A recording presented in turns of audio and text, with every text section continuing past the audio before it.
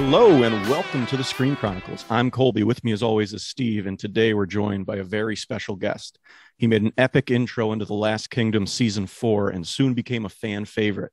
We were so excited to see what he would bring to the table in Season 5, and he did not disappoint. He portrays Sigtryggr, King of Jorvik. Eysteinn Sigurðarson, welcome to the Screen Chronicles.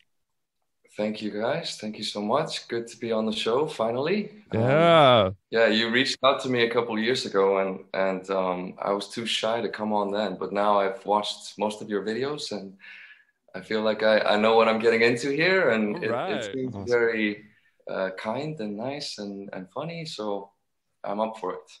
Oh, yeah. Well, thanks for coming on today. We're huge fans of you since you first came in Season 4. And then you were even more awesome, I would say, in Season 5 here. And spoiler alert for everyone watching, listening today. So we were sad when you died. Well, thank you. We were very sad. Yeah, it was a sad thing, I guess. But if the season's ending, then it's a good thing, I guess. People tell me, my older actors, people who have been in this industry, they're like, yeah, you want to die. You want to die. That's a good thing. So I'm happy. And Okay. Yeah, and anytime someone, sends a comment on my Instagram or something and says like, I'm so sad that you died, I'm like, thank you. I'm actually still here, but I'm glad that you felt for Sigtryggr. I guess that means I did my job. Absolutely. And you absolutely did. And by the way, the scene, which we'll definitely dive into, I think a little bit later, was pretty amazing. It's pretty amazing. Were you a fan of the books at all too before you got into the show? I was not. I didn't know that they existed. So basically what happened was I was asked to audition for this show. I actually found the email now so I could read it for you guys. Basically what happens when you're an actor, you have an agent or agents that send you emails every now and then, and they tell you, hey, so there's this job, and usually they tell you around about what time they're going to be filming it, who's making it, and who the biggest names attached to it is or are. So I got this email saying like, here's The Last Kingdom, it's on Netflix, and Alexander Draymond is the top dog in this project, and then they basically do like an outline for your character, and they tell you what you're going to be playing, what his name is, and what he's like. And basically, when I first read this, I wasn't sure that I was right for this role, if I'm totally honest with you guys. Really? Because it's a Viking warlord, and it can be quite hard to step up to the plate for something like that. A fearless leader of men, and a fighter and all that stuff. But there were a couple of other things here in the kind of character description that I thought, okay, well, maybe I can kind of highlight these things in my audition. It says, Sigtryggr will emerge as a new kind of Danish invader. Clear-eyed and sandy-haired, he is softly spoken, lean and hungry. And I was like, well, I'm lean. I'm usually hungry. Which is actually something I wanted to talk to you guys about. You guys are personal trainers, right? Both of you? Physical therapists. Physical therapist. Okay. PT. I heard you guys say PT, right? Yeah. There's overlap with them. Okay. Well, that's my secret agenda for doing this interview is Perfect. I need you guys to put some kind of plan for me, what I should eat and do to become bigger and stronger. All right. We can do that. No, but then it says, a calm, exacting, and occasionally vicious young man, full of intent and full of plans, one who wants to remake a homeland for a large population, less motivated by plunder than by settlement, which is one of, I think, my first lines in the show is, I have no interest in silver. And everybody's like, what? Here's a I think that's what we did. Yeah. I think I remember your reaction was like, who's this guy? Exactly. Because we always made jokes about Silva. Yeah. Silva. The Danes in seasons 1 and 2, they're always like, Silva? Yeah. Your question was, did I read the books? And the answer is, for my audition, no. I basically came into it, and I read the scene as well. He's like, fat ones we can use as slaves. And I'm like, how am I gonna do this, guy? Because typically until then in my career, like, I hadn't done very many big roles, and usually I'd be cast as some kind of innocent, gentle soul. So I didn't read the books for my initial audition. It was a quick turnaround, and I just went with my gut, and I tried to do the scene in a way that I thought I could do genuinely. That's kind of what you should do when you audition for roles, is like, try to make it your own in some way. So I thought, okay, what can I do? I can imagine that here's a young guy who is basically just has been blasted out of Ireland, or Ireland as he calls it, with some kind of really bloody, vicious background or upbringing. That's what I imagined. Like, here, like many like of the most highest achieving people that we have in history, and especially if we just look at our athletes today, most of them, most of the very best ones come from maybe like a broken home or difficult upbringing. And it kind of creates that pressure needed for them to become like the sharpest tools for whatever they need to do. So I imagined, like, here's a guy who isn't physically domineering. Maybe he's coming from some kind of like really broken background where he had to cut ties with everyone and everything, just think about himself first. And when we first meet him, he's got like a gang of followers, like these really cutthroat Vikings who are, most of them, like 100 pounds heavier than him. Big, sturdy guys. And I'm thinking, like, why the hell would they follow him? Why the hell would they follow me? You know? And I just thought, okay, well, maybe he's that much, maybe he's so much smarter than everyone else.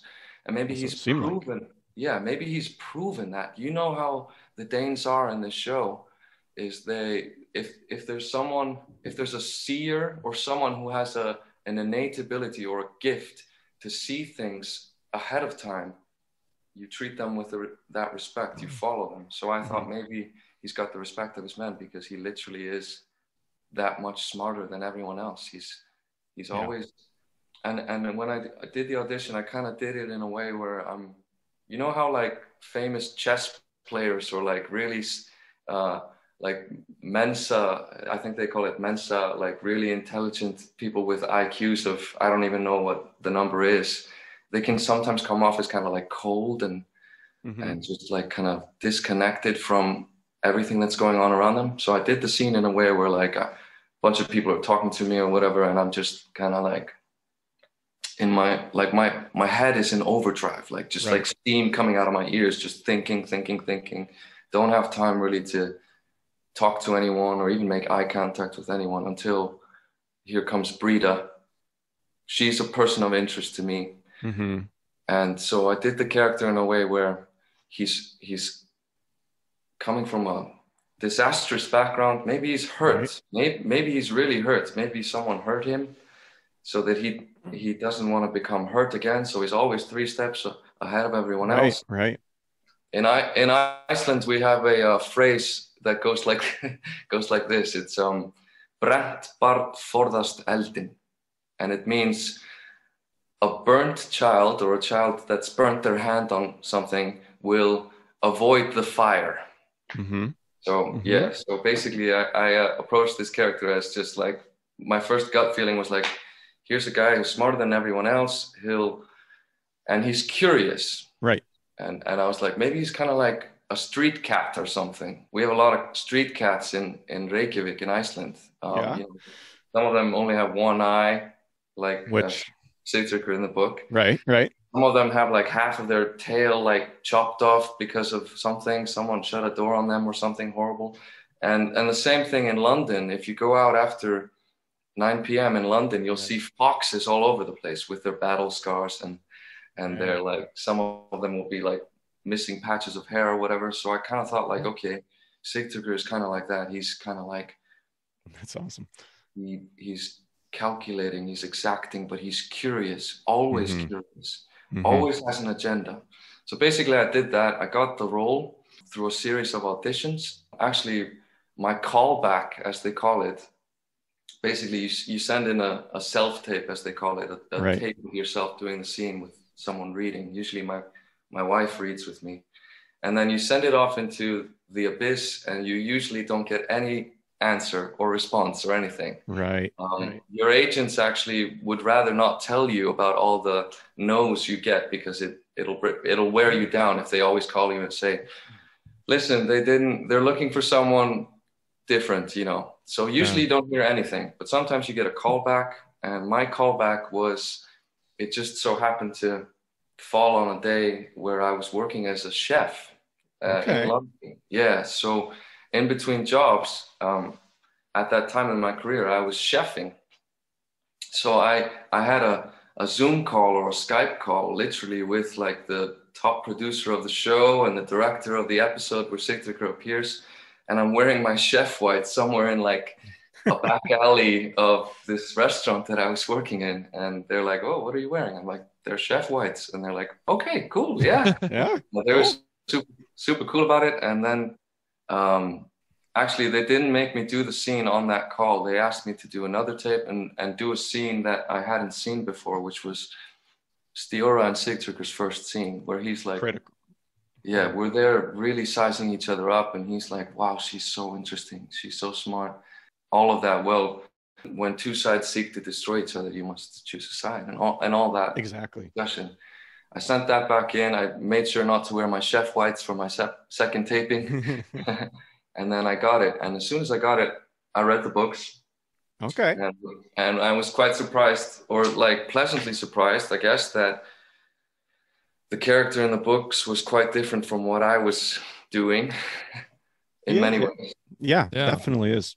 Well, one of the things too, why I asked is because, you know, spoiler for people who haven't read the books too. I think Sigtryggr is still alive in the last book. And it's actually, again, spoiler people, Stiora actually dies in, I think around Bebbanburg or so. So the fact that you died, she lived, that's what I was surprised about. I don't know. Did you know that going in, that you were going to be dying this season, or? Going into season 5, I got a call telling me that I was gonna die, and you know I had read the books, but you know it's an adaptation, and I already knew, you know, coming into season 4, they've changed a lot of stuff. A lot of the best stuff in the show is directly from the books, but thankfully there are some different things, some characters that are much bigger or different in the show than they are. And some storylines than in the book. Sometimes it can be better. Sometimes I guess the book readers will think like, God, I just wish they'd.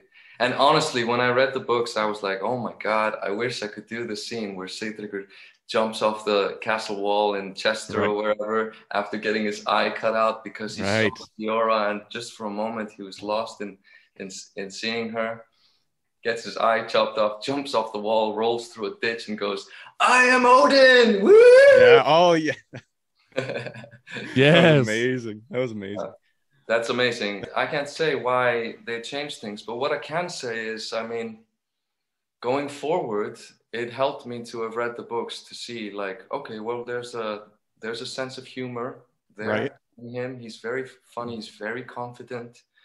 He is a great leader of men. He's a fearless fighter, all this stuff. So I brought that, but I held a little bit onto my initial feeling as well, which is this kind of steaming brain of his, where he's always, that's why people trust him. He's exactly 3 steps ahead of everyone.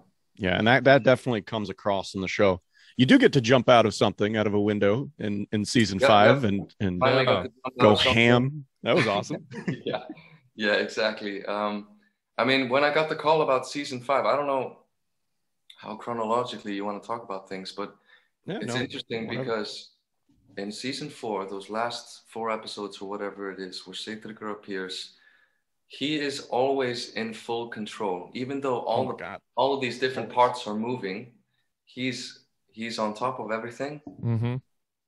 He's like a chess player. He does what he does and anticipates several different outcomes and has a plan for everything that could happen.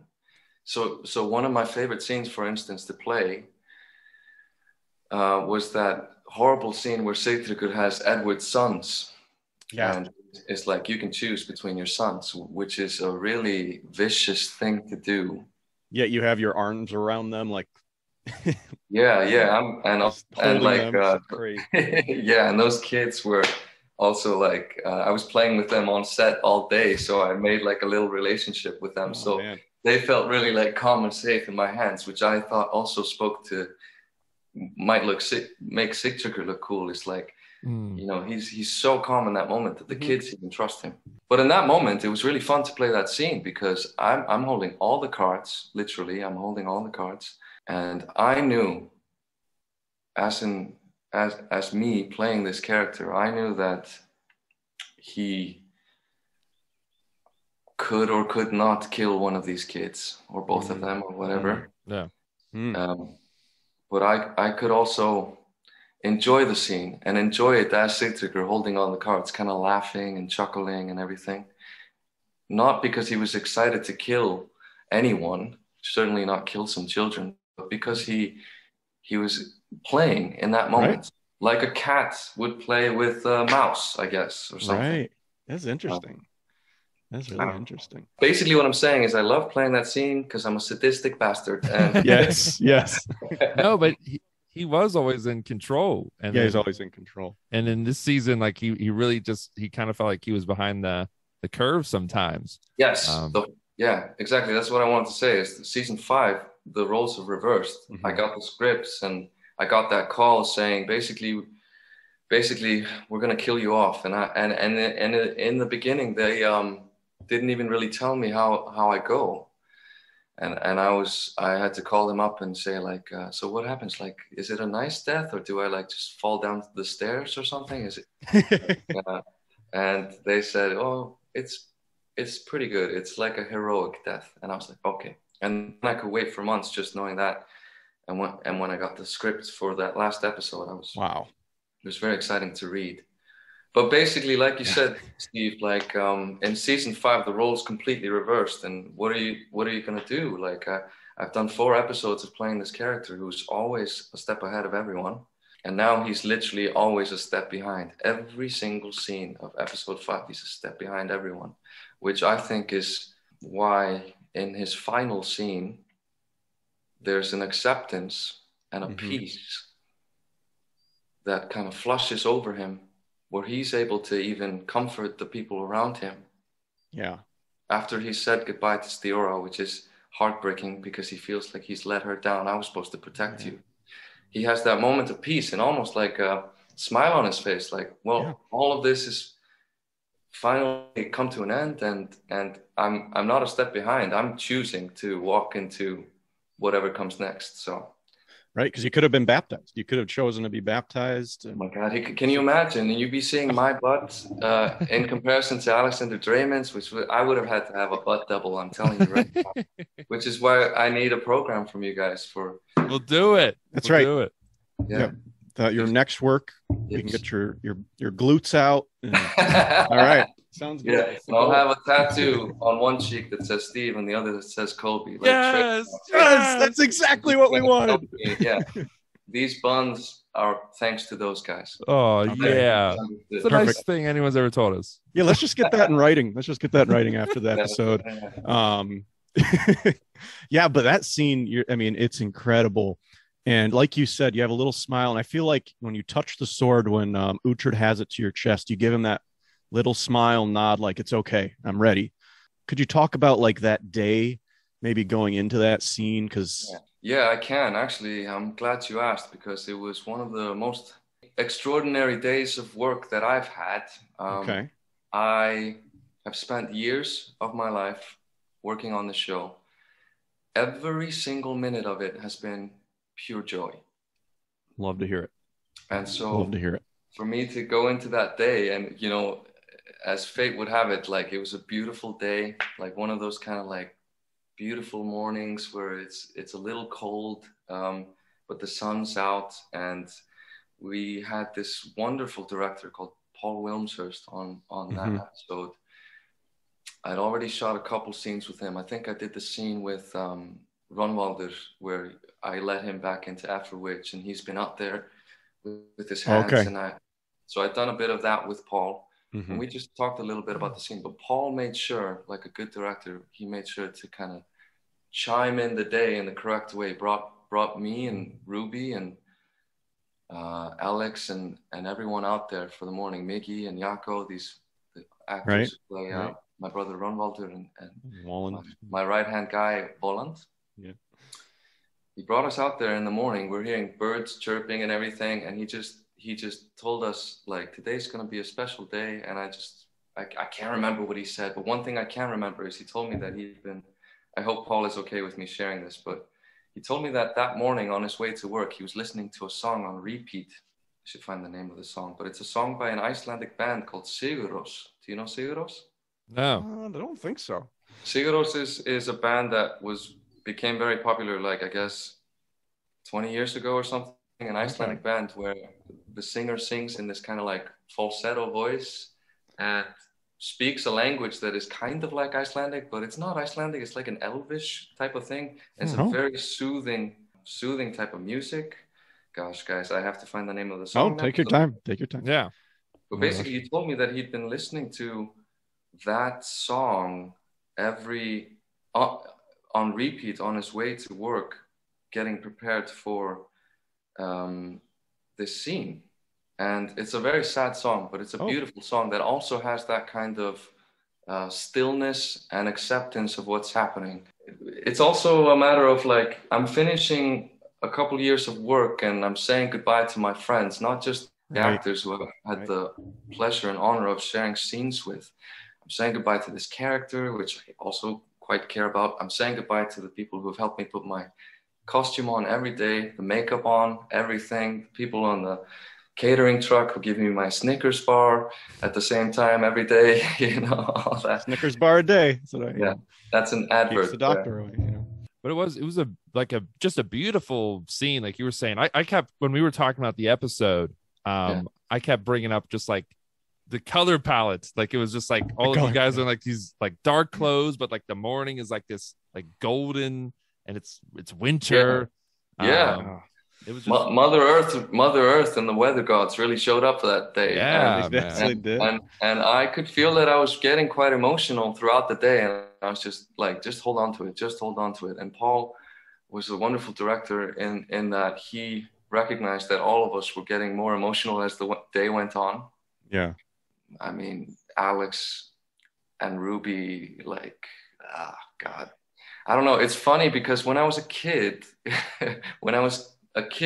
playing with other kids in the neighborhood, even with little G.I. Joes or whatever, like in the playing, I would always want to be the guy who like gets his leg chopped off and is like, leave me behind, and be like that heroic kind of character. Yeah. Literally being in a scene where I'm saying goodbye to everyone and they're mourning me, it was very powerful. I don't know, that sounds like a very selfish way of saying it, but they are such incredible actors that I just kind of just breathed through it. I saw your interview with Harry Gilby, and he said something like that. There was just an aura on set where it was just like cameras rolling. I think he said it was one of his favorite scenes from the season to be a part of, and he's not even a critical role in that scene. He just said it was like just to be there at that moment. No, totally. Like, there's a lot of heartbreaking moments in that, even with just like how much respect there is between man and wife, Stjóra and Sigtryggr, where she's like, no, you are awesome, you're a hero, you've created so many things for our people to sing about. I'll take care of Afterwitch, it's all good. Even in that moment where she must be terrified, she's losing her rock. She's I got you, man. And Colby, please don't cry. Don't cry, please. I'm trying not to. And for the respect between Uhtred and Sigtryggr, Uhtred like beckons or asks Sigtryggr to bring my sword over. God. That was your sword. That was my sword. All right. It was awesome. It was a nice scene to be a part of, and a really special experience for me because it was a culmination of just gratitude for being given the chance to play this character of such an awesome guy, Sigtryggr. Yeah, he is. He's everything I could ever dream to play. He leads with, there is a kindness to him, like Stiora said. There's a kindness to him, and especially in season 5, which I guess is his downfall. We should talk about that as well. Yeah. They keep telling him, like, you're too accepting, you're too kind. Tender-hearted, I think she says at one point. Yeah. You're tender-hearted. Yeah, I mean, that's what there's a time jump obviously between season 4 and 5, and like even the way he dresses, even the way I speak, my voice and everything. In season 4, all those battle scenes, my voice was literally very raspy just from like shouting all day. Right. And in season 5, I just sound like someone who's been watching Netflix every day for years and years, and just like chilling and relaxing. So basically, that's what, after which, when they showed us the set, the wonderful set designer Dominic showed us his pictures and he introduced us to the set. He's like, look at Efferwich. It's a forward-thinking town where there's a cross on one side of the square, a Christian cross. And on the other side, there's a pagan tree. And Sigtryggr and Stiora together have built a place that is tolerant of both Christians and Danes. Yeah. Because, like he says to Ronwandur, like, it is more difficult to live with your enemies than to fight them. But that's what we're trying to do here, because in the long game is we can have peace, we can have our land, we can have Northumbria. And as far as I can see, at the beginning of the first episode, they've done a wonderful job of that. They have peace with Ethelfled and Edward, and they are breeding, as he says, and everything's going well. But then basically everything goes to shit. Shit hits the fan real and quick. The worst case scenario basically that just unfolds in front of our eyes, and I think that's probably frustrating for the viewer at times to see a character who's been so in control of everything, literally like have his hair cut and have to wade through shit. Oh my God. To save his wife and everything. But that's drama, right? It is. Well, I liked it. First of all, I feel like it had to be like a family betrayal for Sigtryggr, because he was so wise. And like you said, he would become comfortable, maybe not as like on edge about everything happening because he has been comfortable for a while. Yeah. But yeah, I actually liked after you got your haircut, when you like leave the city, I was like, this feels like John Wick or something just going out. I'm like kind of excited to see what Sigtryggr does now. You know who they should have recast me and got Liam Neeson to play Sigtryggr in the season 5. Like, I'm coming. just only when he leaves Jorvik.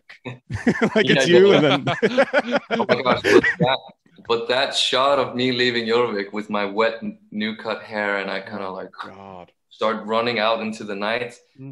Alexander Draymond, genius. Like he's this is his directing debut. Right, this is his episode. Yeah. I know you've heard all about him and his kindness and his like his responsibility as the number one on the call sheet, as we always call it, to do that for years and years. Yeah. Set the tone, set the bar for everyone. Respect, hard work, fun times. But also for him to show up for his directorial debut, and for like every single frame that you see in episode 2, he had references. He had like done his homework for like like for every single character, every single line, he's got ideas.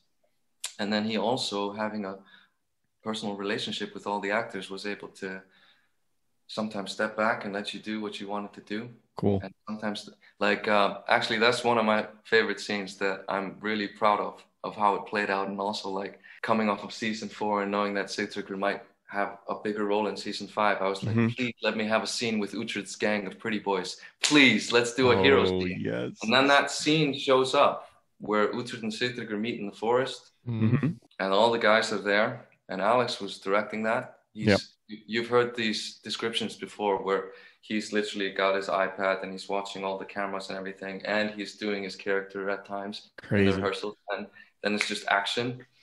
But he, in that scene, I hope Alex is okay with me divulging this or telling you this, is he whispered to me like, don't think about the lines, just go, just do whatever you want. Let's just let him go and see what happens. So that's where all the my wife. Yeah, I was gonna ask you about that. Trapped like a rat. Like, I'm so angry in that moment. I love that scene. And had Mark not chosen to be like sitting in that scene, and like kind of like this. If he had been any closer to me, I think I probably would have grabbed him and like shook him and like But that's kind of what I wanted to do. But he was sitting, so it would have been awkward to like grab someone who's sitting. Yeah.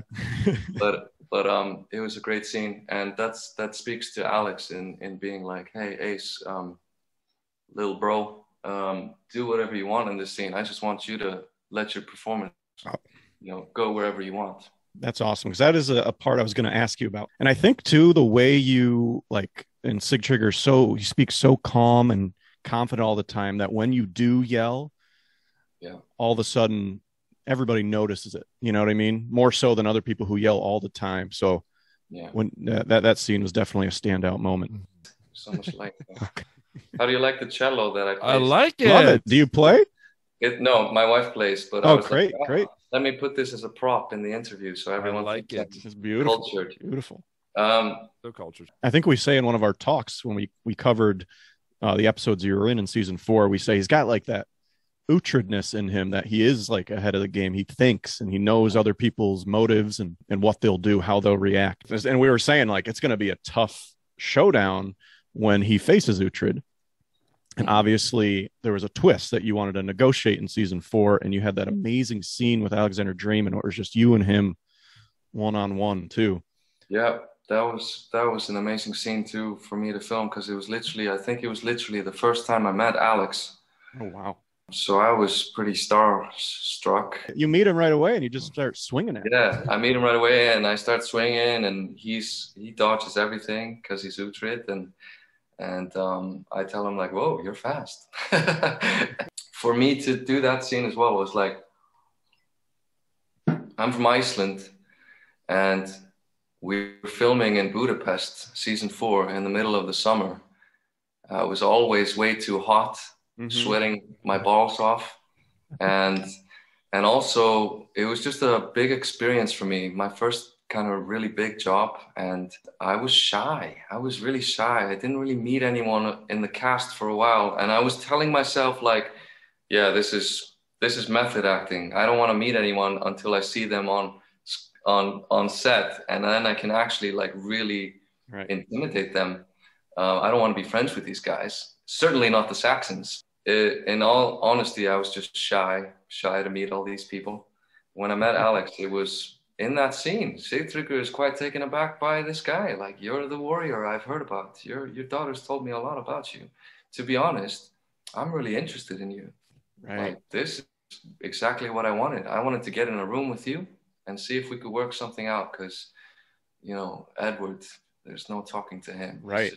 He's just a silly little boy or something. Like, that's how Sigtryggr sees him to begin with. But Edward, oh my gosh, and Tim in season 5, there's a lot of growth in that character. And yeah, totally. So can I talk about my brother? Yeah, let's talk. Yeah, go tell for us. it. Yeah. Okay, so first of all, Iceland is a small place, right? So we all know each other. Certainly everybody who's in acting.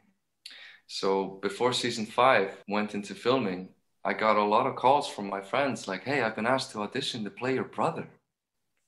And like, can you help me with my audition tape? And I was like, yeah, sure. So I literally helped a couple of my friends, like 4 different guys, read for this character of Ronvaldur. And because they're all my friends, I wanted all of them to get the role, obviously. And I was talking to Salome and my wife about it, and I was like, they could all be so good in this. And then they go ahead and cast Mickey Stolt, who not only is an incredible actor, we look like genetic brothers. Yeah, they did. We talked about it. It was like a great cast. Like, you guys look like you could be brothers. Yeah. I just started laughing when I looked him up on IMDb for the first time. I got his name on some email chain or something. I was like, Mickey Stolt, this is the guy? I just started laughing like, what the hell? This guy looks like me. Exactly like crazy. Me. Basically, again, this is different than the books. Mm-hmm. And it's actually quite a lot different. The fact that he's the younger brother and he's kind of a little bitch, to be honest. Yeah. In the books, excuse me, guys, sorry. No, you can't. No, it's fine. It's fine. You can say bitch. G-rated. No, it's not G-rated. We say bitch all the time. Yeah, it's X-rated. X-rated on here. basically in the books and also in my kind of backstory that I had made, I had imagined that Sigtryggr had a really imposing father. He had lost his mother. Like, these are all the things that I imagined in my head to kind of create my persona. And I also imagined that he had grown up competing with a physically domineering big brother in Ronaldur. Ragnar in the book, I think. Ragnar in the books. Yeah, exactly. yeah. Here I get the scripts and I find out that no, in the TV show we're going in the direction that Sigtryggr is the big brother and Ronaldur is the little guy who's the wrench in everything. He ruins everything and he's kind of a fuck up. But I thought that was great. I thought that was such a gift for me to get to tell that story, which is the reason why Sigtryggr becomes blind to everything. Right. Because that's his downfall. He forgives and trusts this brother, and there's a love there that we tried to show you guys. Totally. I think that's a great story to get to tell, because almost every family in the world and almost everyone has a family member who's kind of lost and has fucked up again and again and again. And Ronaldur is that person in this family, right? And Sigtryggr has an enormous amount of guilt from leaving him behind in Ireland to die. And me and Mickey just talked through all of this and worked through their backstory, and we based it on a lot of stuff. I know that Mickey he based it on a lot of different things, but you know that movie, the Tom Hardy like MMA boxing brother movie with Nick Nolte? Warrior, yeah. So Mickey was like, dude, you have to watch this movie, Warrior. And I think there's something there. There's this story of brothers who are so close and yet so far apart. And so we wanted to tell that story where Sigtryggr, no matter what his wife says, and again, like Stiora and Sigtryggr have been able to build all their wealth and everything in life on the fact that they make decisions together. Straight away, episode 1, Sigtryggr is like, he wants a trial, and I've said we can do it without discussing with Stiora. Right away, Ronaldur creates division between them in their marriage, and Sigtryggr lets him get away with it. And even after Ronaldur lets Brida into Applewich, completely disgraces Sigtryggr and everything. Yeah, everyone. Sigtryggr still forgives him. Yeah, there's that deep bond between them. Yeah, wow. which is interesting also as well for the theologian or people who are into religion. The religious aspect of season 5 is huge. Like, you could argue Sigtryggr is the kind of the top dog of the Dane leaders in season 5, and his arc is forgiveness, forgiving his brother, forgiveness and betrayal, I guess you could say. And Brida has that whole arc with Pyrlig in the forest. Exactly. We think she's going to cross over to Christianity as I did.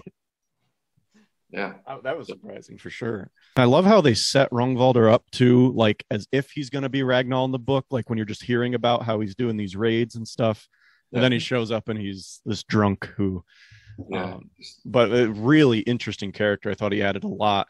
And then when he's talking to you before Brida's people kind of climb over the walls and you let them in, that was an amazing moment, because the singing starts gradually growing from the people in the town. It's just, it became super intense.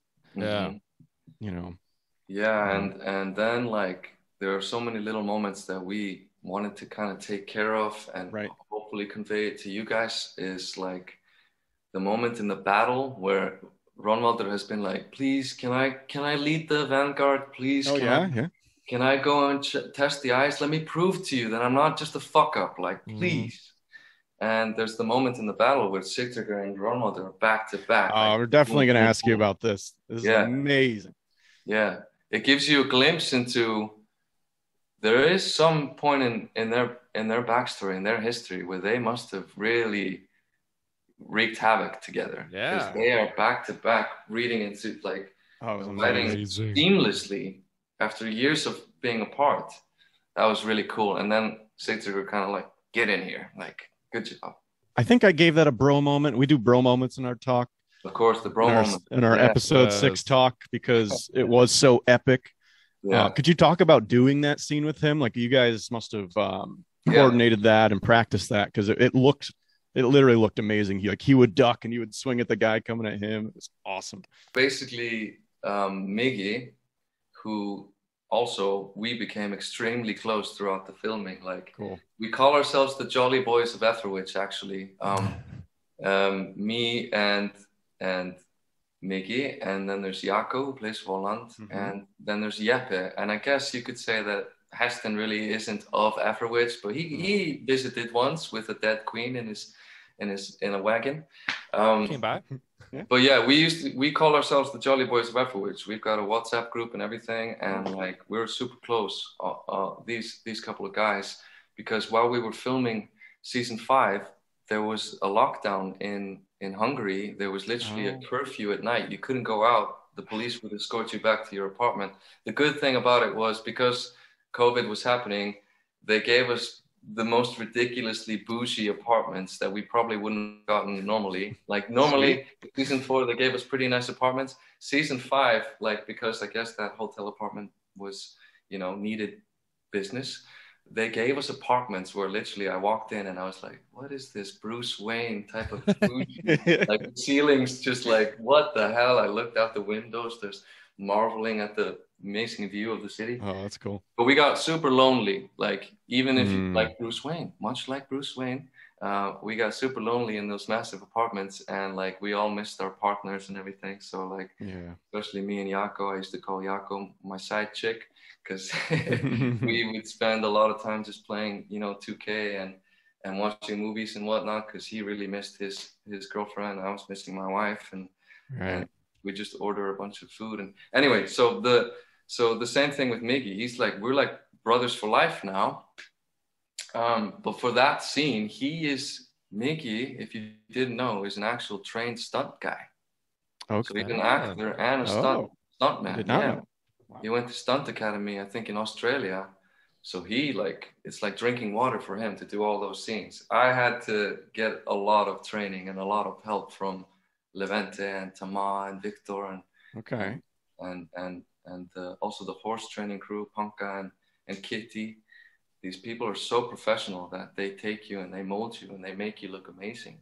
And at the end of the day, you just need that one take that really pops in the fighting. And I guess it helps for a fight scene like that to obviously have all that training of the choreography, but also have some kind of heart in the scene.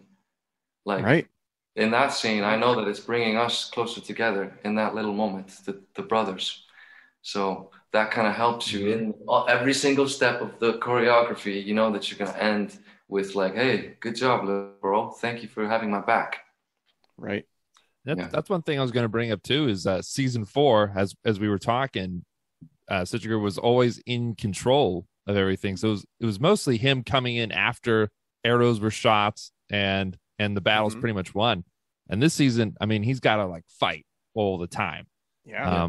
Was that hard for you then, I guess, coming in this season? As you said, you had a lot of training then going in. It's just been a humbling experience to come onto this show. Like, when I got this job, I shouldn't tell this story, but I will. When I got this job, I did what a lot of actors do, is like, you beef up your resume, I guess. Like, they asked me, like, how are you with horses? Can you ride horses? And like, I told them, like, yeah, of course, I'm from Iceland. I'm basically a horse person. Like, I love horses. I grew up with horses. When the reality is, like, I think I might have allergies to horses. Like, I am terrified of them. And but basically, it was a humbling experience to come onto this show. And I had done some like stagecraft training during my acting school days, but they whooped my ass into shape, and they just taught me to do it. And like any challenge that you meet in life, if you go into it telling yourself, I can't do this, you're not going to do it. Right. You just have to go in there and be like, fuck yeah, I'm gonna be the best fighter here. And obviously I never became the best fighter there, but my God, did they give me a chance to prove at least how much I could do in the scene where Brita arrives and I'm fighting literally. You're surrounded. Oh my God. Yeah, the whole stunt team, everybody got to fight me at one point in that circle. And the fire. Yeah. All that. I love when you throw the sword and you grab the spear and throw the sword. It's such an awesome moment. Yeah. Incredible. And all those stunt guys, like, they've been doing this for a decades, some of them. They're so capable. Right. They're so kind as well. Like, these guys are the sweetest guys on set. They treat you with such kindness and respect. Right. And when you fuck up, it's usually one of them that's taking the hit. Like, I busted a lip on one of those guys on season 4. Oh no. And like, they'll never tell you if you really hurt them. They're just like, no, it's fine. It's fine. Wow. But the fighting looked great. I mean, it really looked great. And like you said, in the tent battle was awesome. And prior to that in Efowich, and then the scene too, when Brita cuts your hair, got to talk about that for a second. Cause you always, you're on your knees, but I feel like you try to look proud still. You try to not give in to her, which comes across. And we did reaction videos, and when she cuts your hair, I think I'm like, no, not the hair. Not the hair. It's funny because I'm actually thankful that like we get to see many different haircuts for Sigtryggr this season, because I've seen that online that the fans are like, I like the long hair. Why the hell did they cut it? Like, why would they cut it? And then some people are like, I like the short hair. And I actually personally really like the disheveled, horrible hair after Brita cuts it, because on screen, maybe I'm wrong, but I just felt like I had so much power on screen to look so powerless. Does that make any sense? Like, it made me look like a raggedy little, wild animal or something. That horrible, disheveled cut, and I had dirt in my hair. It was all over the place. Yeah. And that scene with Emily Cox, who, by the way, like, coming into this show, I was so proud to get to share scenes with her. She's an incredible actor. Again, does the same thing that I tried to do with Sigtryggr, and the writers wrote in for Sigtryggr, is to be powerful, commanding, and can be vicious at times, but also there's a humanity to him, which I think is the reason why I love this show. Starting in season 1, these are people who are fighting with swords, but they feel like real people. Yeah, absolutely. But that scene, of course, he tries to keep his dignity. And honestly, I think Sigtryggr would have been fine with going out in that bucket there. I know it's horrible as the fans are watching, like, he can't die in some water bucket, but he was just like, no, I'm going to die as these people's king. This is what happens. This comes with the territory, comes with the job.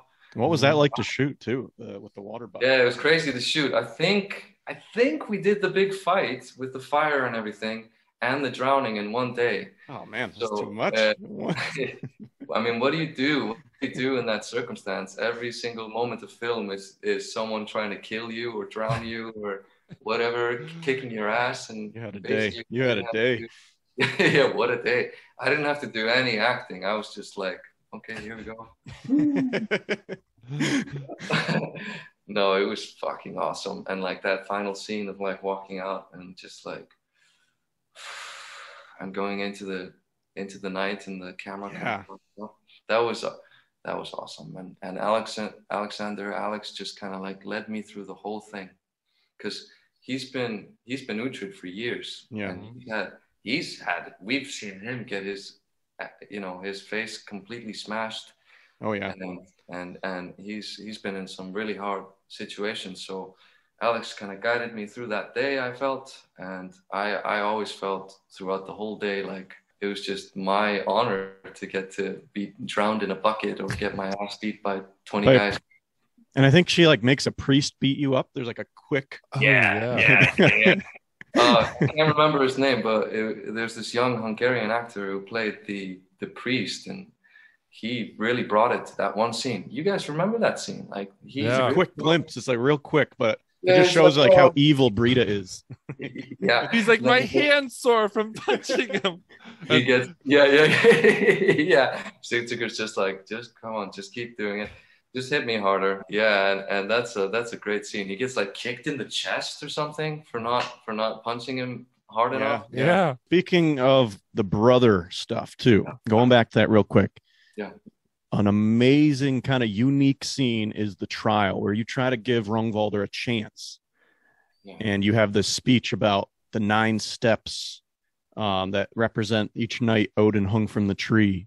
But this was a unique Last Kingdom scene, and it was super fun to watch. Could you talk a little bit about doing the trial scene with Rangvaldur?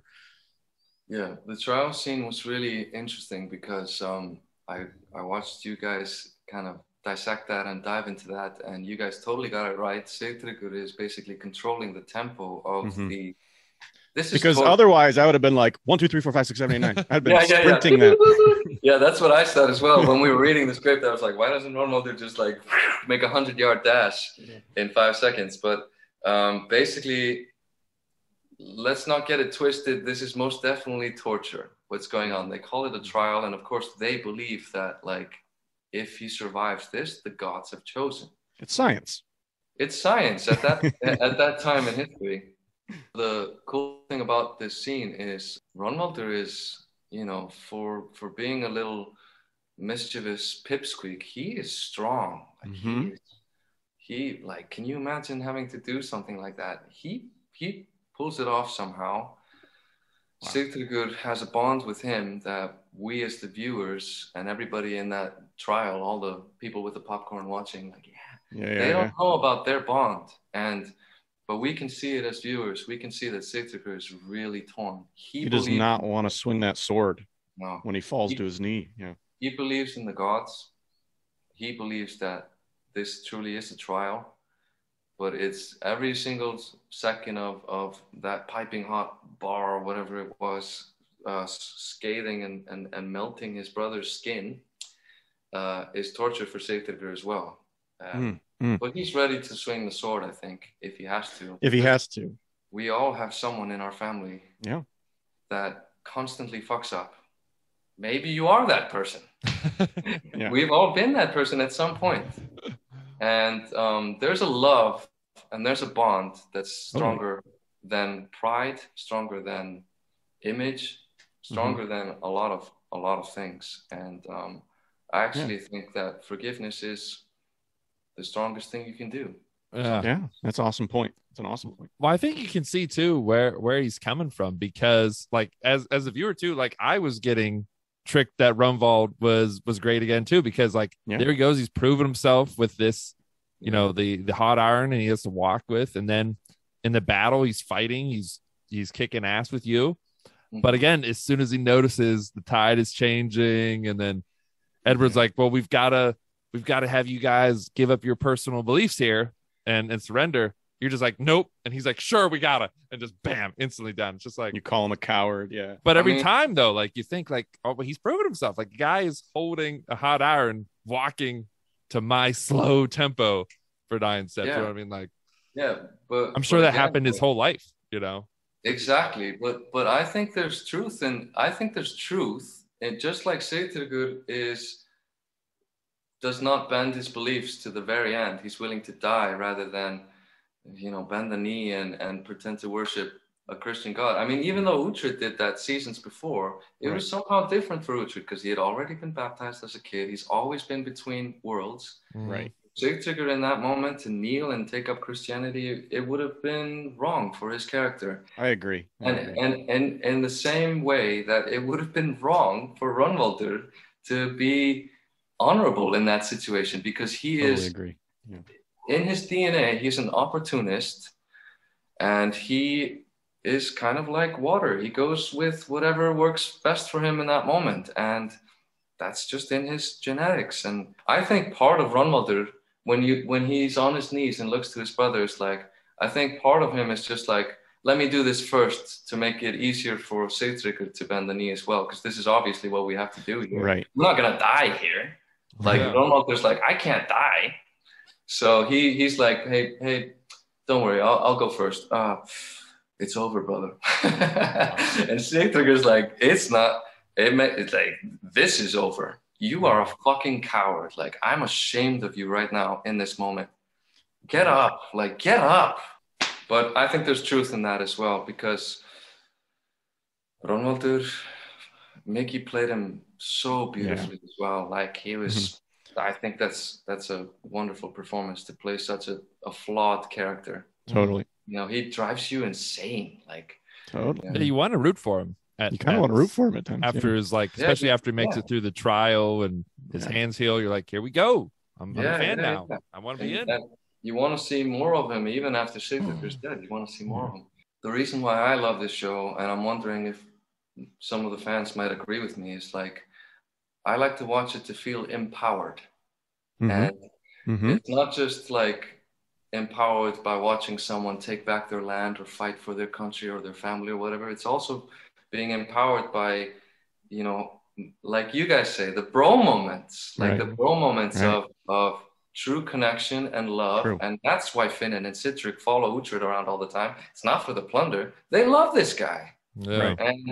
And we feel empowered when we watch those bonds on screen as well. And I was watching your interview with Rod, who plays Constantine, who, by the way, I've never met, but he apparently has the exact same taste in music and film as me. Cool. Like he was saying the love as well, the love of these characters, and I think it's cool. And I think I was watching the interview and I saw how you guys reminisced on how you guys met at school and then started doing this podcast because you were like living in different places and still wanted to be friends. Right. And I think that's also why I'm really happy to be on your show, because I've watched most of your interviews and I've certainly watched all the awards, and like when you gave me the Shield Wall Award for Sigtryggr Shield Wall, I was like, yes. Well, we got to talk about that too, because I got to put that up on my wall, guys. Like I know. The committee who decided the awards they should be getting those out. I'm surprised you haven't gotten your plaque.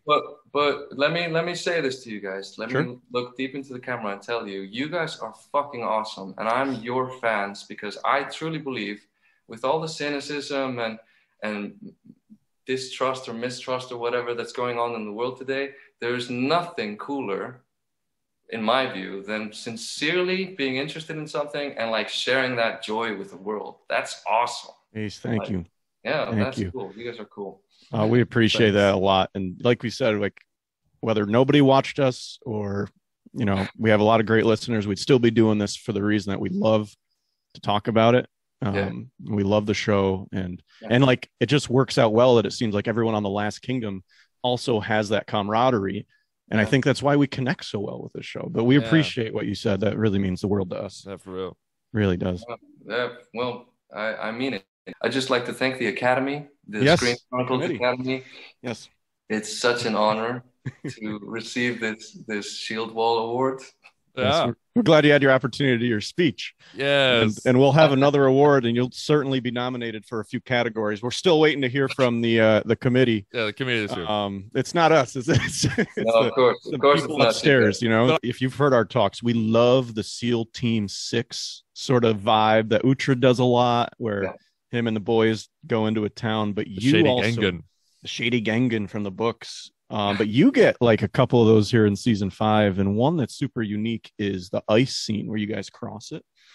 Could you maybe talk about doing that real quick? Because that was really intense. Yeah, it was a very cool moment. The ice battle scene. I mean, as a viewer, again, like going into it emotionally, everybody who's watching is like, just listen to Stiora, man. Just listen to her. We have a bad feeling about this. And then if it wasn't for Edward, you'd have won. So yeah. That is true. I mean, you could say that it was the right move, and to take out this little camp Ethelhelm. I know. No, but it was a cool scene to film. I don't know if I'm like ruining the scene by like explaining the magic trick, but we did not cross an actual ice lake. What? The set designers who are like, oh my gosh, that's another thing that I have to say. I know everybody talks about it, but like, the costume department, the set designers, these people are incredibly skilled artisans. And so basically they created this lake without it being an actual lake. Like they put all that frost on. So when I was walking on it, it felt like I was walking on a lake. And then I do that weird thing where I like go down and I crack. He knows ice. Yeah. Of course, I am from Iceland though. I was going to say, Rumvald, that's what he said before they went out, right? He's like, I'm from Iceland. I know ice. He said something like ice is ice or something like that. I mean, the true fans of the show will know that the actor is from Iceland, so he's familiar with ice and how it cracks and creaks. And right. No, but that was very cool. I wasn't actually on set when they filmed the after the battle, people falling through the ice, but I heard that was also very cool and very fun.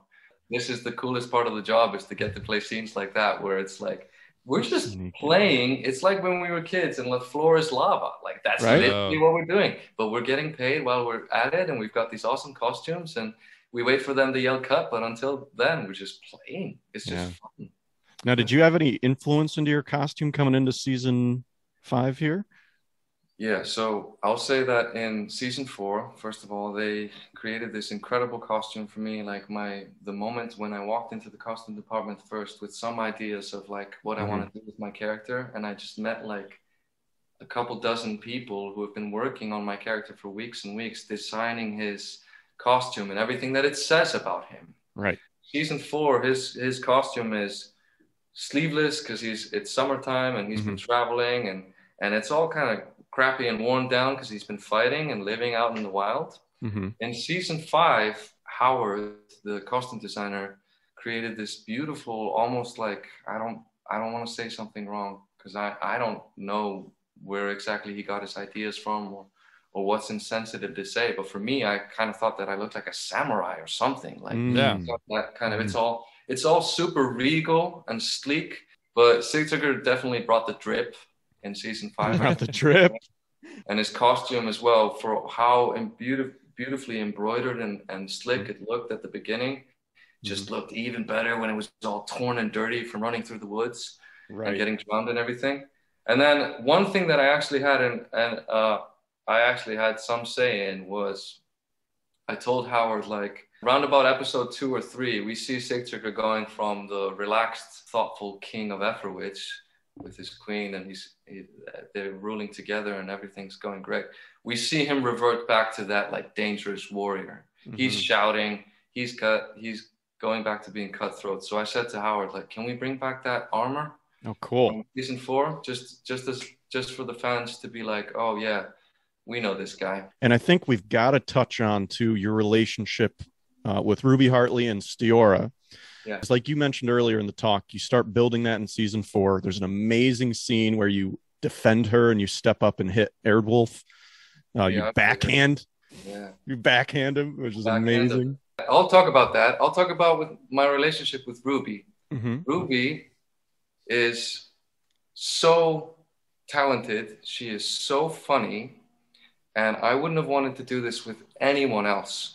The first day on set, we immediately clicked, just talking about stuff. She has a great sense of humor that can be kind of dry or dark or like cheeky or whatever. Okay. So, I mean, on screen, you see a bit of that like flair. Like when they casted her, oh my gosh, they got it right, because she's got so much of that old school Uhtred. Like, who are these? I don't care that you're a priest. And all that stuff. So she brings that, and that she has a bit of that in her natural character, Ruby. Yeah, she's just a good friend of mine. We stay in touch, and it was a pleasure to do this with her. We had so much fun, like adding a bunch of like layers to our scenes, sometimes seriously, sometimes jokingly. One of the first scenes where Sigtryggr is in the background, kind of like twirling his dreadlock and talking to her, and she's reading from the book, and he wants her to continue reading so he can learn about Saxons, but she's just like, I am bored. Yeah. We decided that like me placing, because we don't get any like kissing or any actual like lovey-dovey scenes between them in season 4. Like you can tell there's chemistry and stuff like that, but we don't get any actual kissing or anything. So we were talking about that, and we were like, how can we make this scene as sexy as possible? And I was like, I told her, like, just wait. When I place that moldy bread on the table in front of you, it's going to be loaded with sexual tension. You know, Sigtryggr knows the game. Moldy bread. That always gets them. Go back and watch that scene, and just, you can tell that piece of dried bread is the sexiest thing in the entire series in our minds as we're doing the scenes. That's awesome. But yeah, we had so much fun, and Ruby also is like she's so talented. It's so much fun to work with her. If we manage to show you any type of chemistry or bond between Sigtryggr and Stjóra, it really came from our friendship and how close we are. Cool. Yeah, it felt really natural. I'd say just the characters too. They were both, you know, sort of like this new generation that was coming in, and then too going into this season 5, it just felt like it was this good, healthy, mature relationship that they both had. They had been through the honeymoon phase, and now they were good. Right. Exactly. And even though there's division between them right away in episode 1, because we're making a TV show, there has to be drama. Mm-hmm. We can tell that they have ruled as a unit. Mm-hmm. They've ruled as a unit. He's King Sigtryggr and all that, but she's Queen Stjóra, and they make decisions together. And we really wanted to show that their power comes from ruling together. But of course, the way things go with Runwalder and everything, they become divided, but they find each other in the end, I think. Like I said, we loved you on the show. We thought we hadn't had a new Dane in a while, or a new Viking character in a while, and you definitely capitalized on coming into the show, and a show that has so many good ones, who, by the way, you call out in that amazing speech you do in season 4, where we fight with one heart. Yeah, it would have been they could have done that scene alternately, where like the ghost of Bloodhair and Abba just appear from the crowd and start whooping my ass. Yeah, just start whooping that. What'd you say about me? Just walk up like Will Smith to Chris Rock and just keep Abba's name out your fucking mouth. Well, I mean, that's what Brita should have done there, because she was pissed. And then, is there anything that you'd like to just say to the Last Kingdom fans here? You guys are awesome, and Colby and Steve, also thank you to you guys for being the voice of so many of these fans, because you guys bring that kind of intense joy and passion that the fans have for this show. Like, it's crazy. Y'all are a privilege for us to do that. Yeah, but y'all are crazy in the best sense. Like, you guys are so invested in these characters, and it's a total dream for all of us who were part of making this show to get the reception that we get from you guys. So keep on watching, keep it going, and even though I guess the Uhtred story is coming to an end, I mean, I know that this fandom is going to continue to grow. Some people watch this series like every year or several times a year. Yeah. So, I mean, that's just going to keep snowballing and becoming bigger and bigger and bigger. We hope so. We think the show deserves to be up there with Game of Thrones, with Vikings even. We think the last season's way better than the last season of Game of Thrones. Let's just definitely put that out there. Just way better. We'll see what happens, but I don't think this is the end for Last Kingdom. I mean, it is the end. That's what they're saying, but we'll see. I mean, this whole thing is going to continue to grow, and also I think everybody's just thankful for how, as far as I can tell, most people really enjoyed the end of season 5 and how we did. And we'll see how people receive the movie as well. We felt we were very satisfied with the end, very happy with it. And obviously you added so much to the show when you came on to make it, what we say, to the next level. Every season seems to keep getting better. So thank you for all the hard work you put into the show to make it special for us fans. And thanks again, Ace, for coming on and talk with us. We loved your character. We loved talking with you here today. We're going to link your social media, your IMDb down below too, for people to check out. And for everyone watching, listening, like, subscribe, follow, so you can keep up with us in our Last Kingdom talks here. Thank you guys so much for having me, and I'll see you soon.